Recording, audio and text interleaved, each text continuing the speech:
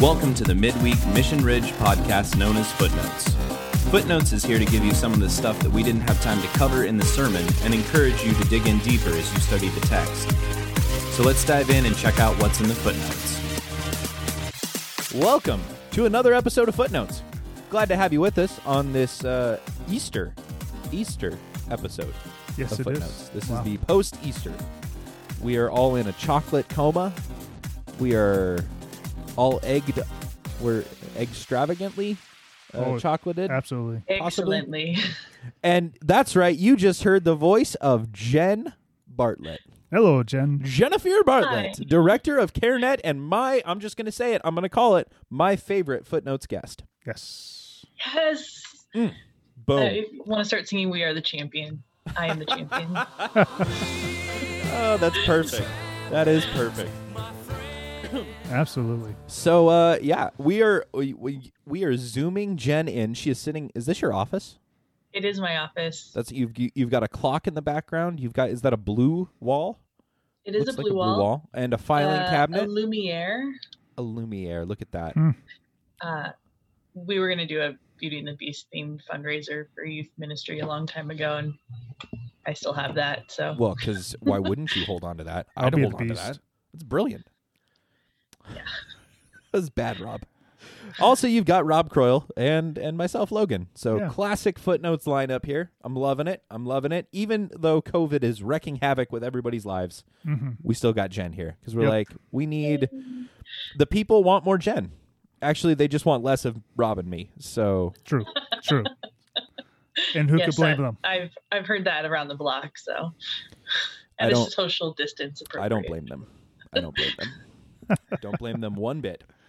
But nonetheless, we have got some tasty footnote goodness today. Starting off, we're going to start off with our shortcomings because we had a couple of things that we screwed up this last week. We recorded Easter service on Thursday. We recorded Easter on Maundy, Thursday because it makes for the streaming to be a better, it just makes things go better on Sunday morning for everybody. I think it reduces the chance that things could go badly. Right. So we're recording this on Thursday, and then we do the Good Friday on Friday. We actually streamed that live, which was a lot of fun.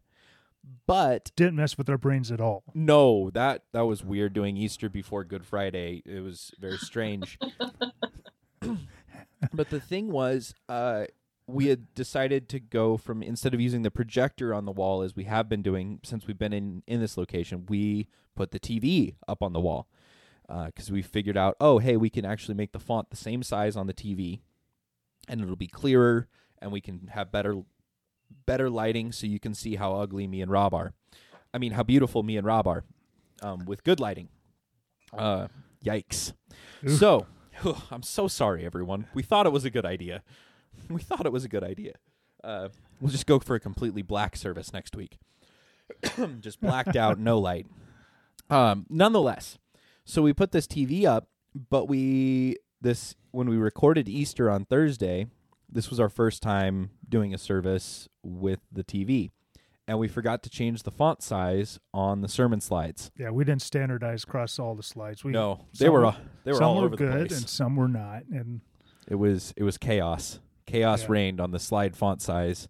And so when we got to the sermon, the implications and the sermon slides were a wee bit hard. Wee bit hard to see. So for all of we. all of we. For all we all. Jen, you've missed us, haven't you? I have. I don't know why. Have you gotten that checked I out? don't either. You should really get that checked out. No, I miss any human interaction. So Yikes. So that's our first shortcoming. We screwed that up. We apologize. We will, if you're listening to this, don't worry. We're going to increase the font size. I couldn't read it. Nobody could read it. Well, you could. It was just squinty. It was squinty font. Squinty font. But we will increase that next week. Don't worry about that. The next thing is that you might have noticed that our sermon recording on the podcast, for any of you that listen to the podcast religiously, joke. It was so bad. I do everything religiously. Oh my goodness. Push-ups. Yeah. Oh, yikes.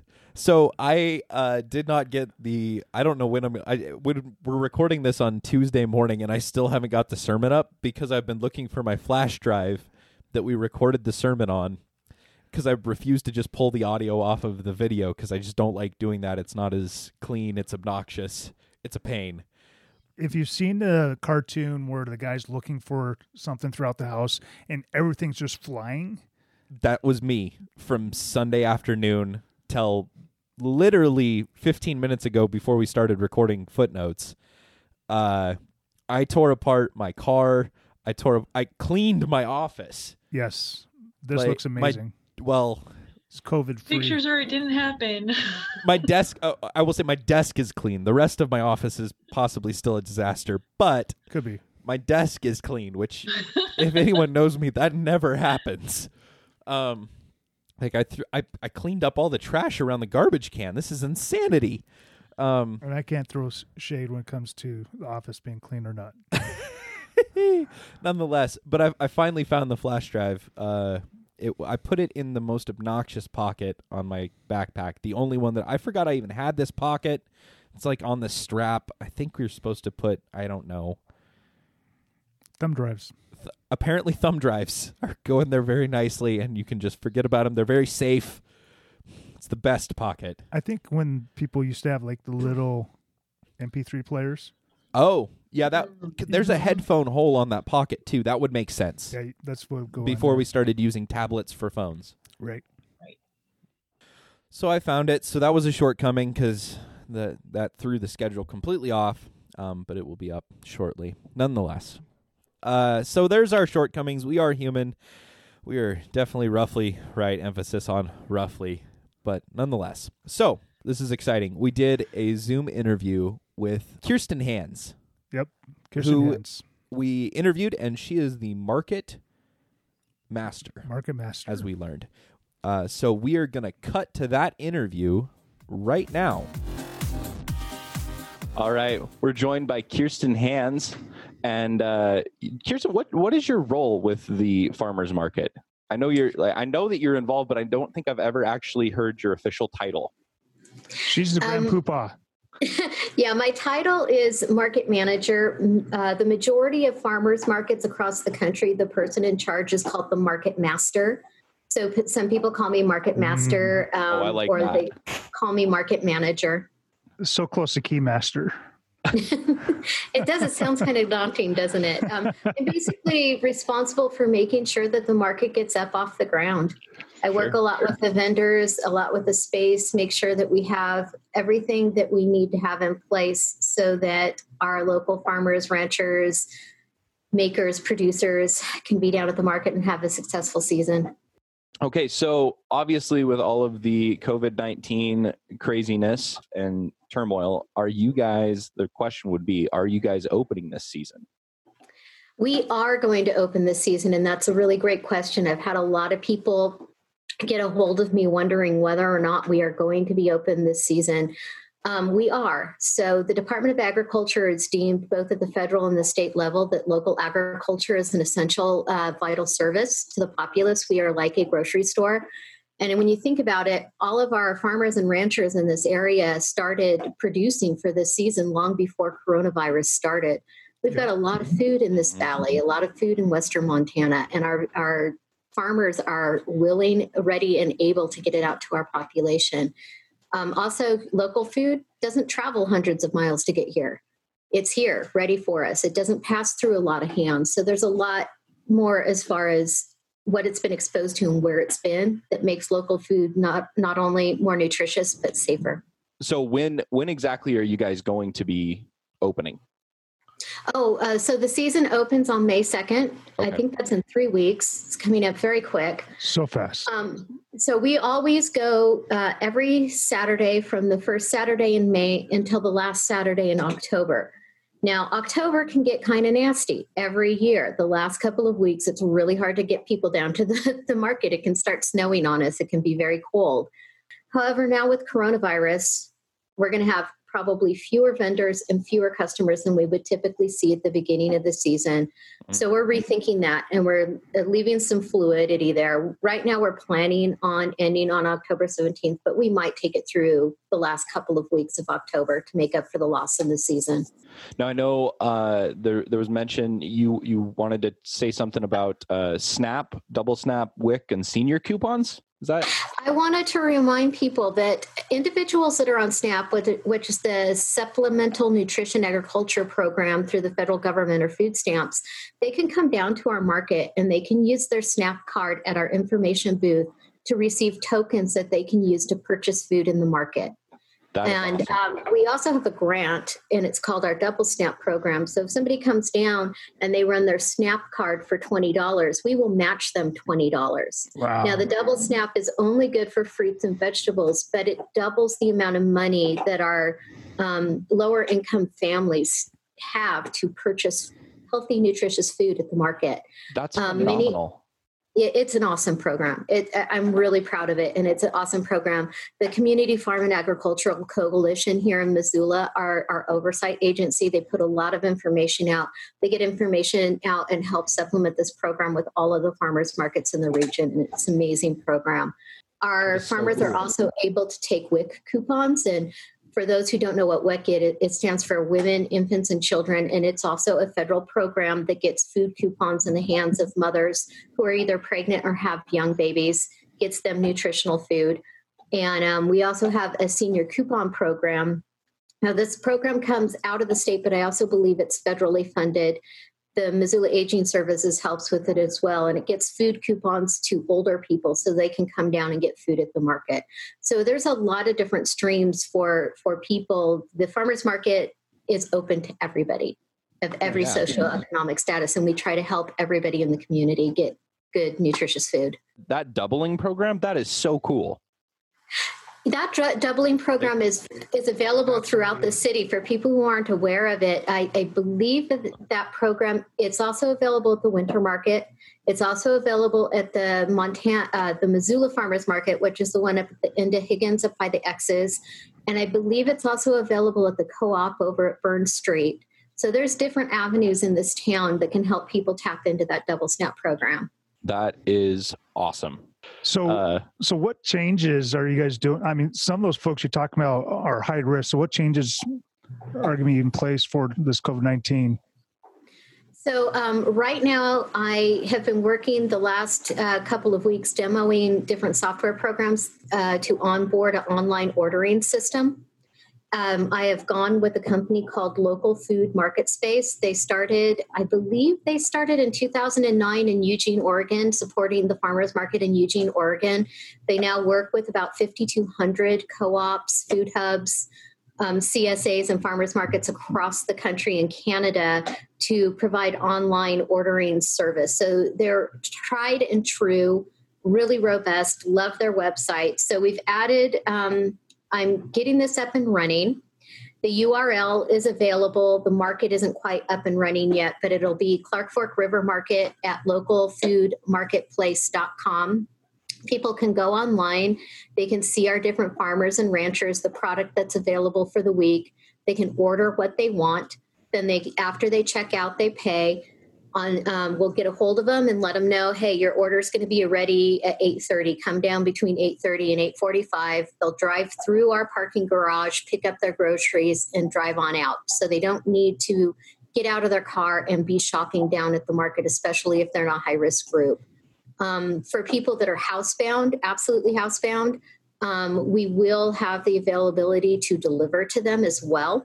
Nice. Thank you, Rob, working with you. You've helped us connect with some other faith groups in the community that have a couple of vehicles. We're going to get some volunteers, and if people need to have their food delivered, we will get it to them. With this software, it isn't just for COVID-19. Of course, it wasn't something that we were planning on onboarding right now, but it's something that we had thought about bringing into the market's business model.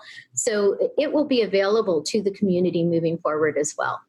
If people are in a position where they just can't get down to the market with our hours on a Saturday morning, they work, they happen to be sick or for whatever reason they can't get down to actually do their grocery shopping, we will be allowing this to move forward. People can order online and just drive through and pick up their groceries. That's excellent. And I will link that URL in our show notes so people can click on that and follow that. So Thank you. You guys have a Facebook page. I know you guys are rebranding. Maybe you could tell us a little bit about that, but do you have a Facebook page? Do you have a regular website? We do. Yeah, we do. If you go to, if you're on Facebook and you search for Clark Fork River Market, either Clark Fork Market or Clark Fork River Market, you'll hit on our market Facebook page.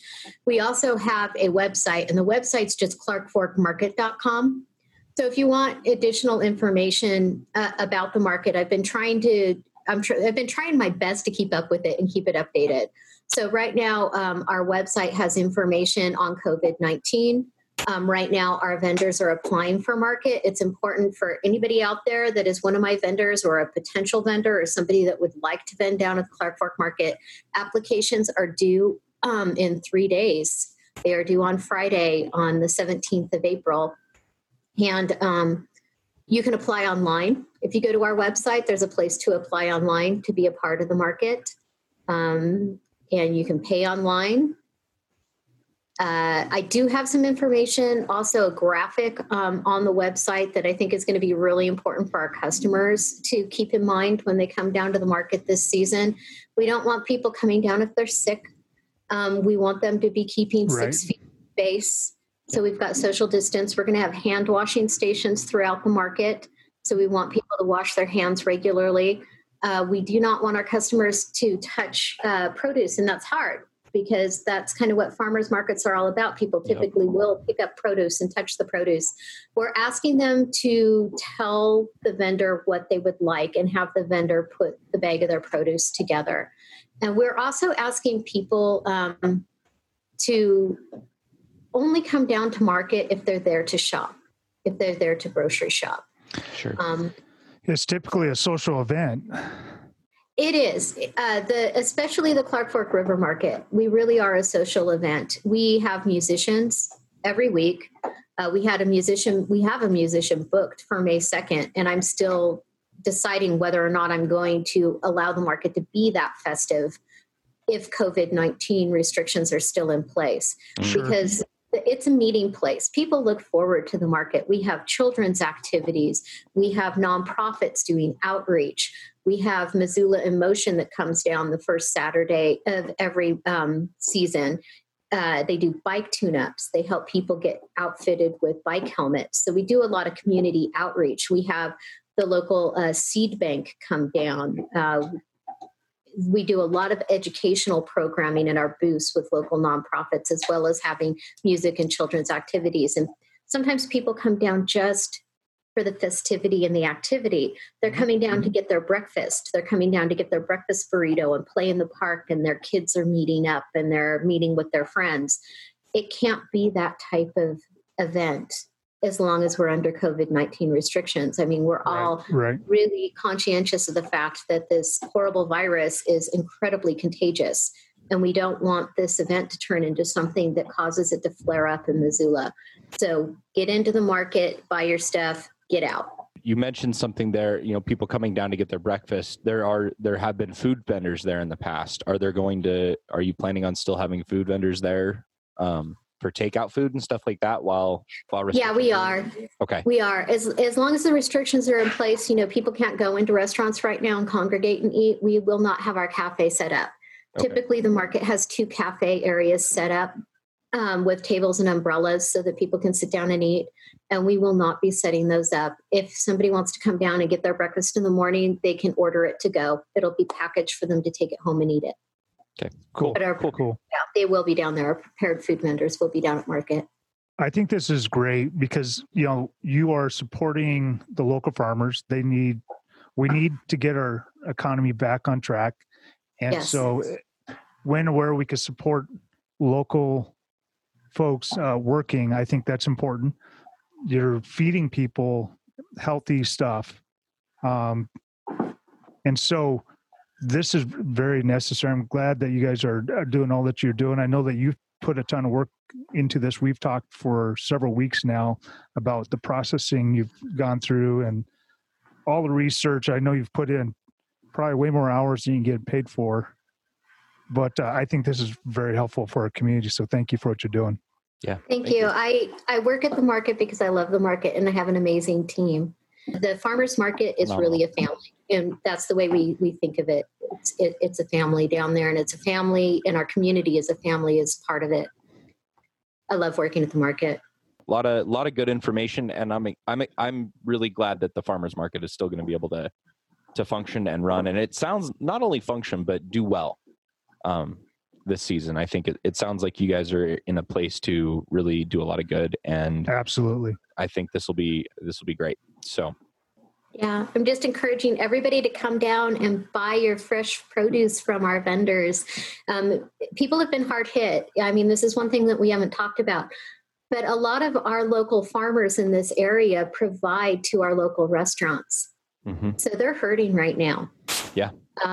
They've lost a lot of business over the last month with the restaurants being shut down. And so let's give them a warm welcome to the season and get down there and buy up their goods. Absolutely. Yep. Support your local folks. Yes. Stuff. Buy local.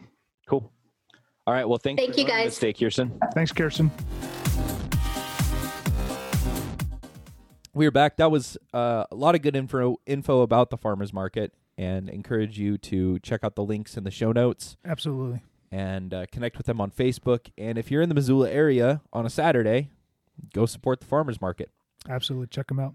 With that, let's dive into some footnotey goodness. Let's do that. So, Rob, you told a story, which is shocking for me.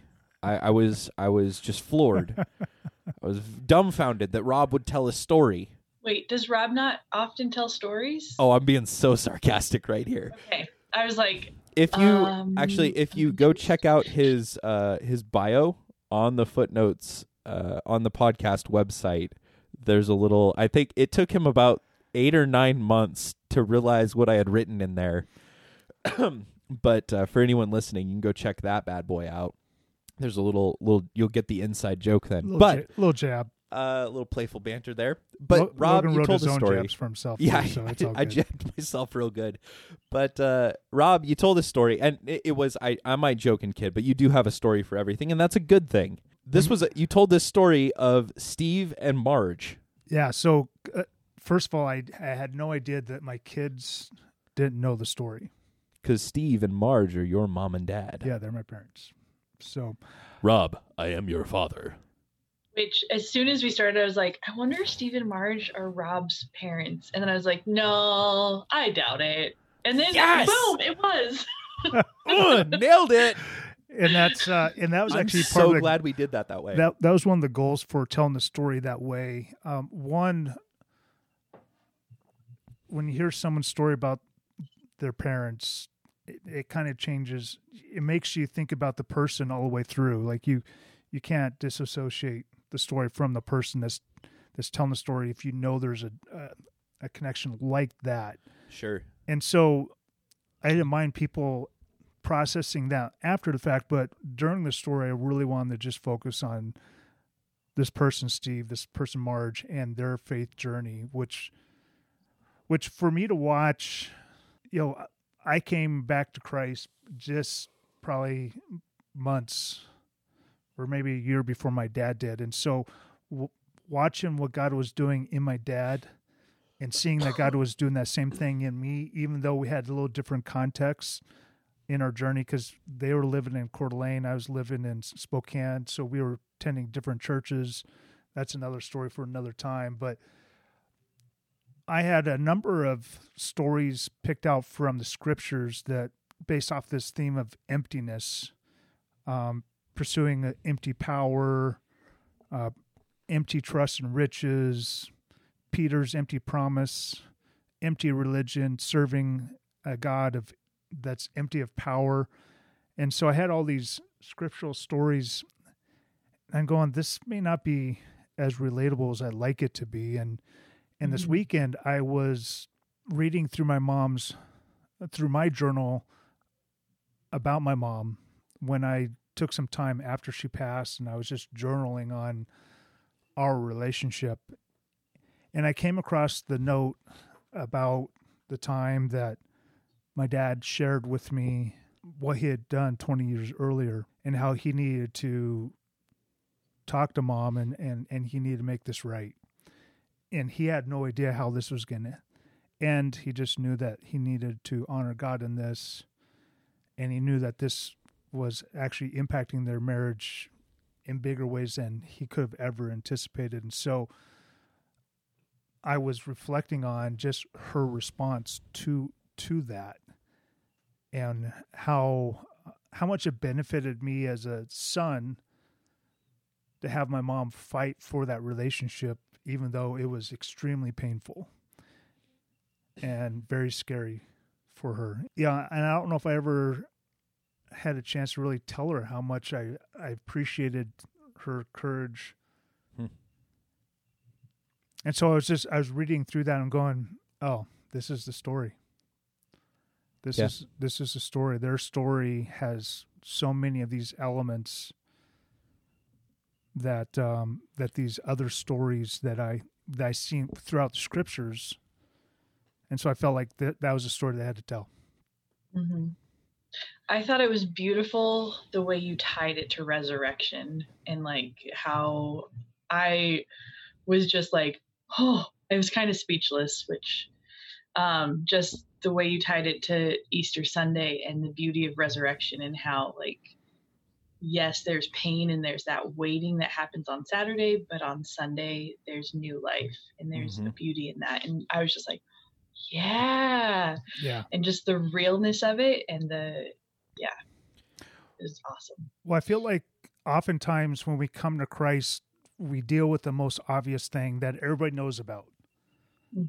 So, like if our issue is lying and everybody knows we're lying, then of course we deal with that. And I picture like a house that's been, this had a fire. And so you go in and you remove all the stuff that's obviously charred, but there's still stuff that's in the nooks and crannies and maybe in the back room that hasn't been dealt with because no one goes into that room. But, if you just leave that door locked, the damage is still there. This damage still needs to be dealt with. Right. And so I feel like there's oftentimes there's that thing in our life that we're like, I don't know if I could ever talk to anybody about that. Sure. And so that was my dad's experience. There was one thing that he kind of kept secret, and even when he came back to Christ, it was I think it was 3 to 5 years later before he was willing to address that. And I think Jesus was just patient through that time. Sure. Always had the intent to lead my parents through this process of healing and then use them to help other people through that process as well. Yeah. I think, that played out in this story super well.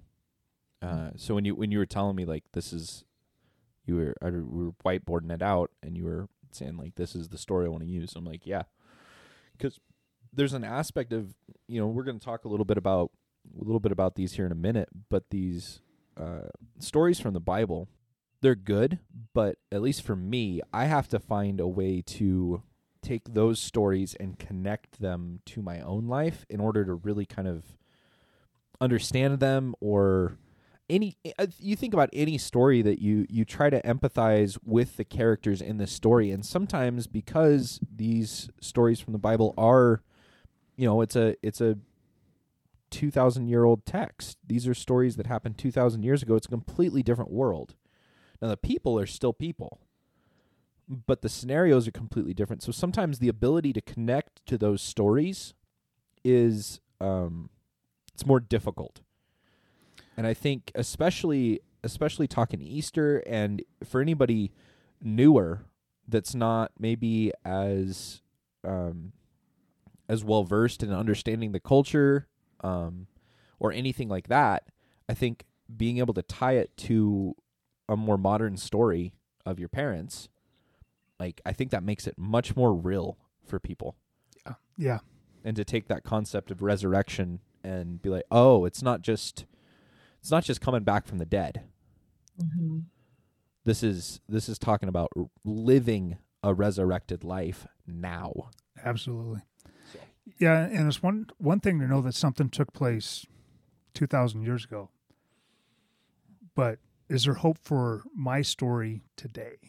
Yep. And I think that's something that even for those of us who have followed Christ for a long season, we could wrestle with, well, I know he can do something about this, but what will that look like? Sure. And what am I willing to risk in order to see him actually do something about this? And for my dad, he was risking his marriage. Mm-hmm. On one hand, his marriage was already at risk because it was like a cancer that you couldn't see. But there's the very real fear of she's going to leave me. Mm-hmm. And it was something that my mom had to wrestle with. Do I leave him over this? Mm-hmm. What else has he lied to me about? Like this 20 years holding on to a secret. That's heck of a story.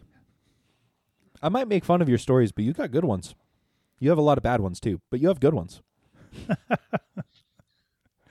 I just look for Logan in the back, and he holds up a sign. 8. Yep, that's an 8. No, Rob. Oh my gosh. That's a 2. That story's a 2. He's playing the Russian judge today. Great story. Poor execution. Sorry. Your technical ability. Biffed the landing. All right, let's talk about other stories of emptiness. Other empty stories. So we've talked about this before. When people think in terms of Judas Iscariot, oftentimes the thought is that Judas was after money. But there was this alternative thought that Judas was actually after power. He was looking to force Jesus' hand. He knew that Jesus was powerful. Mm-hmm. He saw miracle after miracle after miracle. Believed he was the Messiah. Believed he was Messiah, but had this picture of what Messiah should bring, which I think all the disciples wrestled with in one way, shape, or form. Yeah.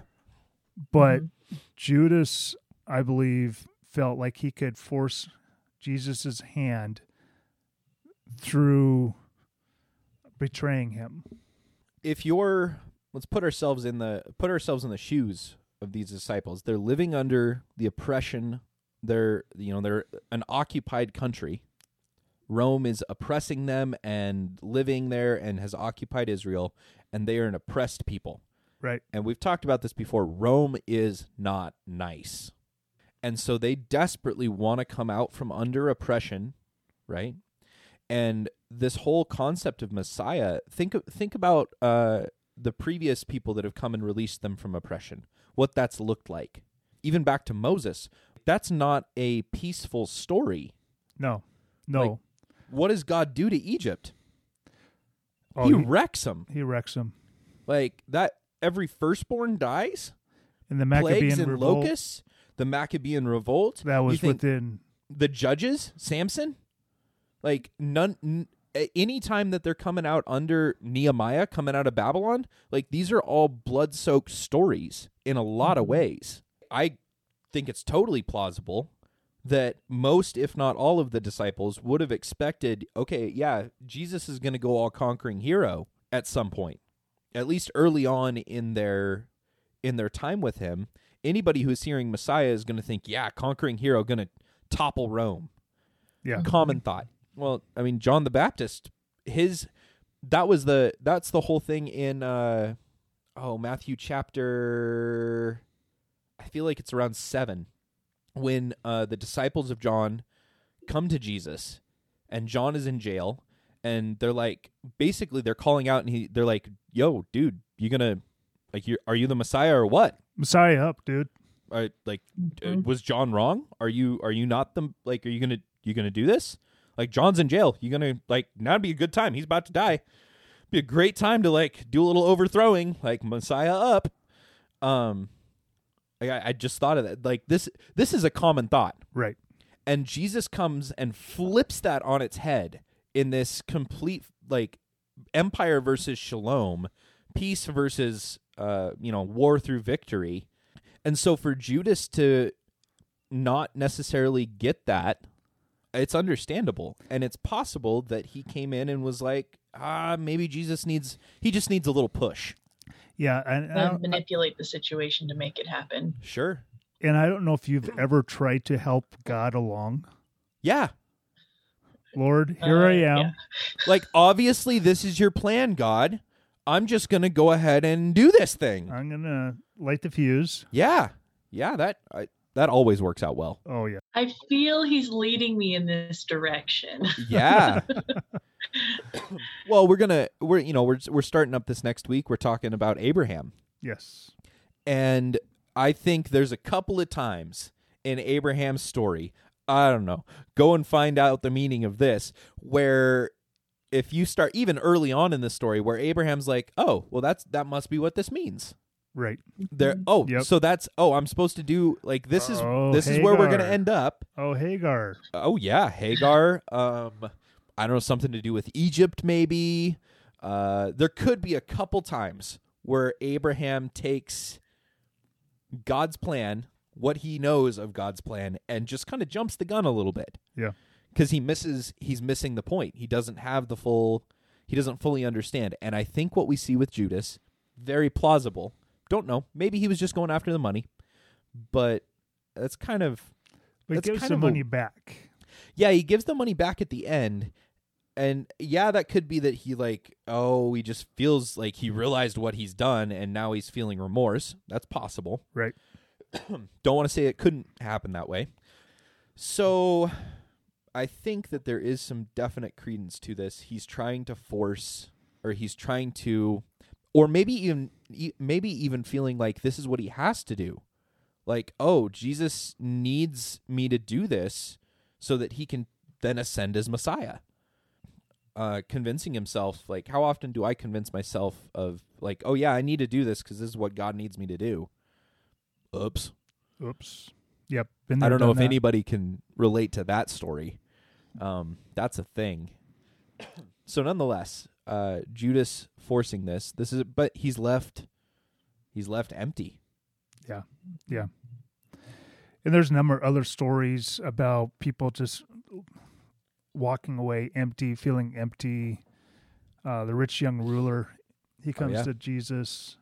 He says, "What good thing must I do?" And Jesus says, "Well, the commands. The commandments." And he says, "Well, which ones?" And so Jesus lists off every commandment except for the two about coveting. Sneaky Jesus. And he says, "Well, I've done all that. What else do I need to do?" And he says, "Well, go sell everything and then come follow me." And the rich young ruler walked away. Broken. Couldn't give it up. Defeated. KO. And then Peter talks about empty religion. He says, why do you submit to regulations? Do not handle, do not taste, do not touch. And he says, these have appearance of wisdom in promoting self-made religion and asceticism and severity of the body, but they are of no value in stopping the indulgence of the flesh. And so there's this pursuit of empty rules, empty religion, these concepts that man create, typically for other people. Sure. I will define how you should live in order for you to be right before God. Yeah. Which Peter writing those words, there's some depth to that. Because Peter's definitely never had any moments of emptiness in his story. It's Paul. Oh, Paul? Paul. Paul wrote those words? Paul. Colossians. Oh, you said Peter. Yeah, you did. Ancient of Days. Oh, there it is. There you go. Oh, man, I missed that, Jen. I missed that so much. Speaking of Peter, he had his empty promise where he told Jesus he would die with him. Sure. Yep. But it was a promise that he was not able to keep. And I feel like that is such a common part of at least my story of promises I make to God, promises I make to myself, promises I make to my family. Mm-hmm. And, this COVID-19 just reminds us that we are not that in control. I don't know what you're talking about. I'm in control of everything all the time, especially where I put my flash drive. That's what I was thinking. Logan's only in control of the denial he's in. I don't know if I'm even in control of that, Jen. No, he's not in control of his denial. That might be raging out of control. Yeah. Oh, that's good stuff. And then there's serving a God empty of power. Jesus is talking to some Pharisees and they actually Sadducees. And they don't believe that in the resurrection. Yeah. And they come to Jesus and they have this elaborate story. Speaking of stories. Excellent story. I give it a 10 out of 10 story. Boom. Poor execution because Jesus just slaps him down. It's good. A for effort. Yeah. He says, you are wrong because you know neither the scriptures nor the power of God. That is like, whew. Yeah. That's like, I'm trying to, what would be an analogy for this? That's like saying to me, Logan, you know nothing of music. Right. Yeah. And I was thinking about this. It's not that they didn't know the scriptures, like they were not aware of the scriptures. They could have quoted all sorts of scripture at you. It's that they didn't let the scriptures change them. They didn't know in the biblical sense. Oh. Go and find the meaning of this. Yikes. Adam knew his wife, Eve, and she conceived. Yikes. They just were not intimately aware of the scriptures. They did not know. It'd be interesting to look at the Greek word there because that probably actually, I wouldn't be surprised by that. Yeah, but and when I read that phrase from Jesus, when I come across it in my own study, it always makes me question, Lord, how true of this is this still of me? Because I feel like on a continuum, we could all, this verse applies to all of us. We don't know the scriptures and we don't know the power of God. Now, hopefully we're growing in our knowledge of both the scriptures and the power of God. But I feel like we all start off not knowing. Sure. And so we're somewhere on this line, this continuum of not knowing. Yeah. And the question is, which direction are you heading? Like when you engage in scriptures, does that increase your knowledge of both the scriptures and the power of God, or is it deafening the voice of God, as it were? Sure. Is it just noise? Right. So that's an interesting like the idea that the scriptures themselves, like me digging into the Bible or me gaining in biblical knowledge, could actually be distracting me from knowing God. Right. I think that definitely plays out. I think we see that a lot of times. I think that's where we get religiosity from. Are you approaching the scriptures only as a textbook? Yep. Or are you actually engaging? Like, are you really getting to know your God? Are you experiencing God through the scriptures? Is it living and active in your life, or are you choking it out? Ooh. There you go. So that's the question. That'll preach. Yeah. Which brings us to Philippians 3. Which is what we're talking about in care groups this week. Yes. So Paul says, indeed, I count everything as lost because of the surpassing worth of knowing Christ Jesus, my Lord. For his sake, I have suffered the loss of all things and count them as rubbish, in order that I may gain Christ and be found in him, not having a righteousness of my own that comes from the law, but that which comes through faith in Christ, the righteousness from God that depends on faith, that I may know him and the power of his resurrection, and may share in his sufferings, becoming like him in his death, that by all means possible I may attain to the resurrection from the dead. Yep. And Paul, just before this, identifies his own religiosity. It's so easy for me to say. A little religiosity. That he had depended on. Jesus does say that salvation is from the Jews. And yeah. So they can speak authoritatively about what it means to be in relationship with God. But if you let your religious practices define the relationship, Paul says is rubbish. Yeah, I mean, so where did you start reading there? 8 through 11. Yeah, you started in 8.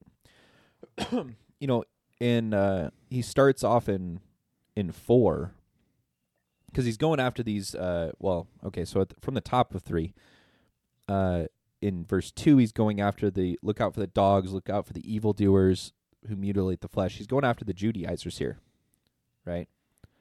And then he's talking about circumcision because they're pushing for this. They're pushing for people to convert to the Gentiles. Got to be coming in, right?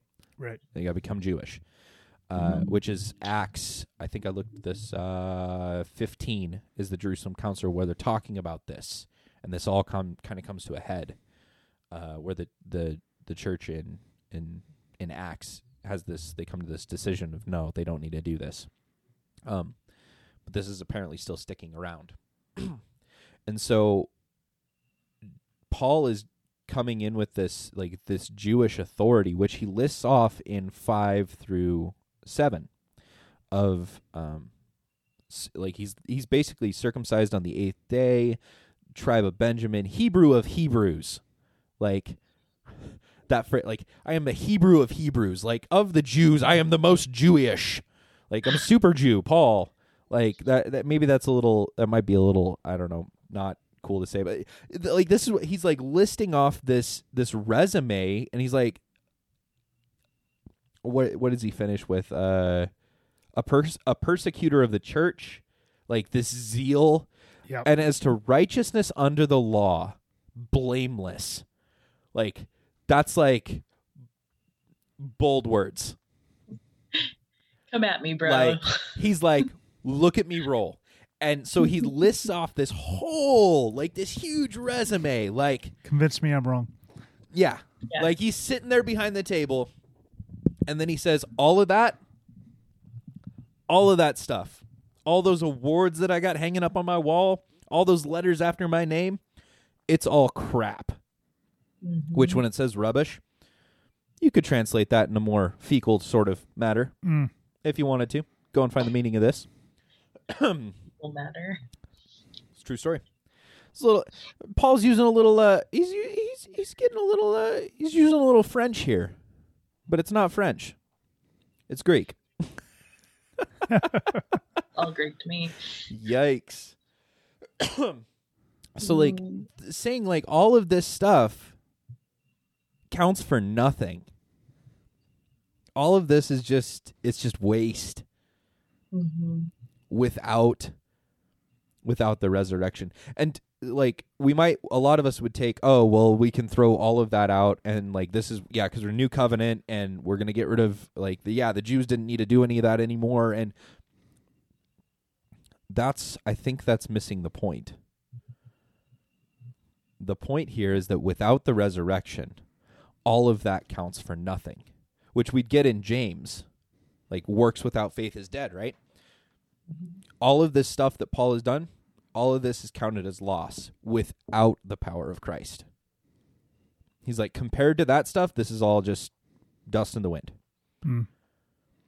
Now, if you're living a resurrected life and you're following and you're living out your calling as a people. Like, I'm not saying for us, for me and the rest of the Gentiles here, we don't need to go become Jewish. Obviously not. We don't need to go live this out. But that was part of Paul's calling.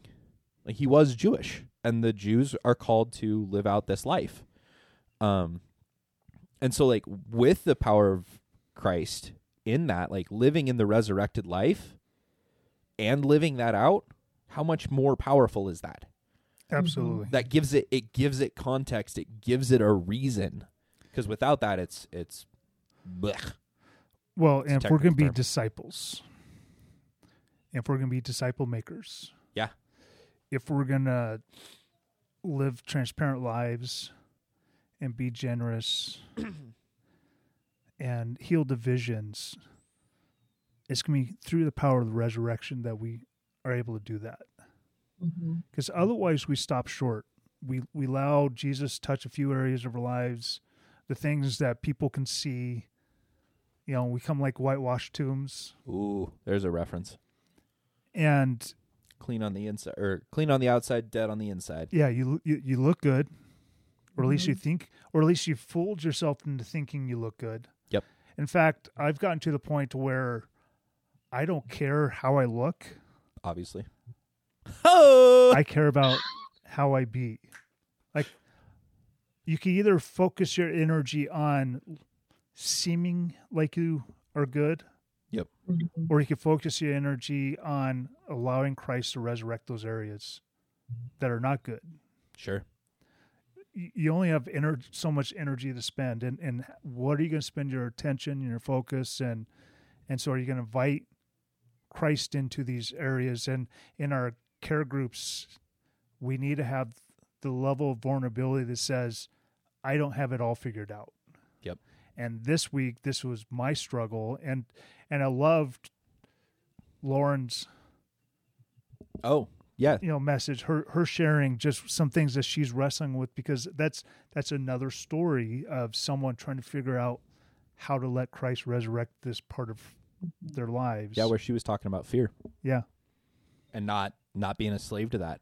Like, letting God into that to do some healing. And so I value that vulnerability that says, yep, Christ still needs to resurrect some areas of my life. Absolutely. What's amazing is even 2,000 years later, it's still countercultural to live a resurrected life. Like, the American dream is in complete opposition of what this is calling us to do. Like, so it's like, you can only serve one master. Like, am I going to live a resurrected life where I am willing to walk in that power that raises people from the dead and like disciple people and love them no matter where they're at? Or am I going to chase the letters after my name and the big car and the fancy house? And like, Sure. you can't do both. It's like, whew. Or at least Which you can't one do I do want? you can't do one of them. Excludes if you make the American dream, you make chasing that your master, then you're not going to make the resurrected life your master. You can't have two masters. Right. Yeah. Yep. Doesn't mean that you can't be a disciple with a big boat. Right. If you are a disciple with a big boat, I want to be your friend. Call me up. Let's talk about discipleship. I'll sit on one side of the ship. You sit on the other side of the Yeah, ship. if there's 6 foot of space in that boat, we're good to go. We'll be socially distanced.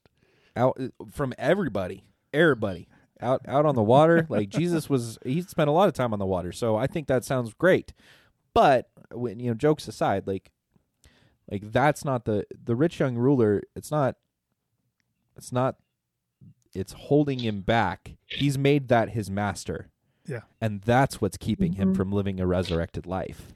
It's And not the actual stuff. And I have seen people that are affluent actually live it out really, really well, and it is submitted. Sure. It is within the Lord's hands as far as the decisions that they make and how it gets used and how it blesses Absolutely. multitudes. So that can happen. Yeah. But think it's Logan hit not on the head. ruling. It's if you make it your master, Yeah. like if you let it consume you, is when you can't do both well. Like, Yep. yeah. Nope. Which is the value of coming back to Easter each year and remembering and even celebrating communion. Hopefully that's our plumb line. That's us coming back to what does this look like? Because when you started this conversation, Logan, you said that is it shalom or is it empire? And so communion, Easter, these draw us back to how Christ chose to live this out was countercultural, and it still is today. Absolutely. You know, all the movies that I love, well, not all of them. I love a really good story, but there's so many movies that I really enjoy that power is through dominance. Absolutely. Those are my favorite. No shame. Those are my favorite stories. Yeah. It's just something that we are naturally drawn to, but that's not how the gospel is lived out. We're not, you can't be ruled by that. Yeah. Got no when to say enough. There's a little Genesis for you. Mm. Oh, man. It's like it's all one big story. Wild. Absolutely crazy. That's straight up cray-cray. Straight up cray-cray. Somebody hit the cray button. There you go. Boom. Family Force 5 reference. I'm going to go listen to them now. You should. Oh, man. It's about to get cray up in here. Someone should. I'll have to listen to it because you'll. Oh, it's not going to be soft. No. Sorry, neighbors. Just trying to make you socially distance further by turning my music up. They will leave. Would they? Would they please? Yikes. Anyway. Logan just cleared the building. Yes. It's always been my goal. All right. Well, yeah. So, like I said, we're starting a new series on Abraham. Sorry, that was a spoiler. Abram. We don't know who this Abraham character might be. Don't jump to the end of the story. Starts off with Abram. But yeah, we're starting that up and I think you said that's going for 10 weeks. So it's gonna be a minute. We're gonna talk about this for a while. There's so much, man. Well, I read a few important. chapters last night, and I'm like, oh, yeah. So many good things to talk about. Go dig in. We'll be starting in Genesis the end of chapter 11. Yep, is where we first are introduced to Abraham or Abram. And Father Abram. It just doesn't have the same ring. Had many sons. So we're going to start there, and we'll progress our way through. So Abraham. start busting out maybe chapter 11, 12, maybe even 13. 11 and 12. 11 and 12. In 11 and all of 12 this week. That's right. End of 11, all of 12 this week. Start reading those. We'll be talking on Sunday, and it'll be a lot of good. We'll talk about what type of person God wants to partner with, who he chooses. I choose you. Yeah. So cool. Good. Be good stuff. Jen, I'm so glad you could join us today. Absolutely. Me too. It was nice to see your guys' faces. You bring a delightful energy to the Footnotes podcast. I like being here. Your office? Is that? Yeah, well, she likes being in her office. That too. And with you guys. So socially distanced from us. You know, us through Zoom, probably much more palatable for most people. Nonetheless. Well, thanks for joining us, guys. We will see you again next week, actually. Yeah. So until then, be safe, be happy. I don't know. Dig into the text or something. Yeah. Live a resurrected life. That sounds like a good idea. We'll see you next time. Peace. You've been listening to Footnotes on the Mission Ridge podcast. For more information about Mission Ridge, please visit our website at missionridge.church. Thanks for tuning in. We hope the rest of your week is straight up #blessed, and that you'll join us again next week for more Footnotes.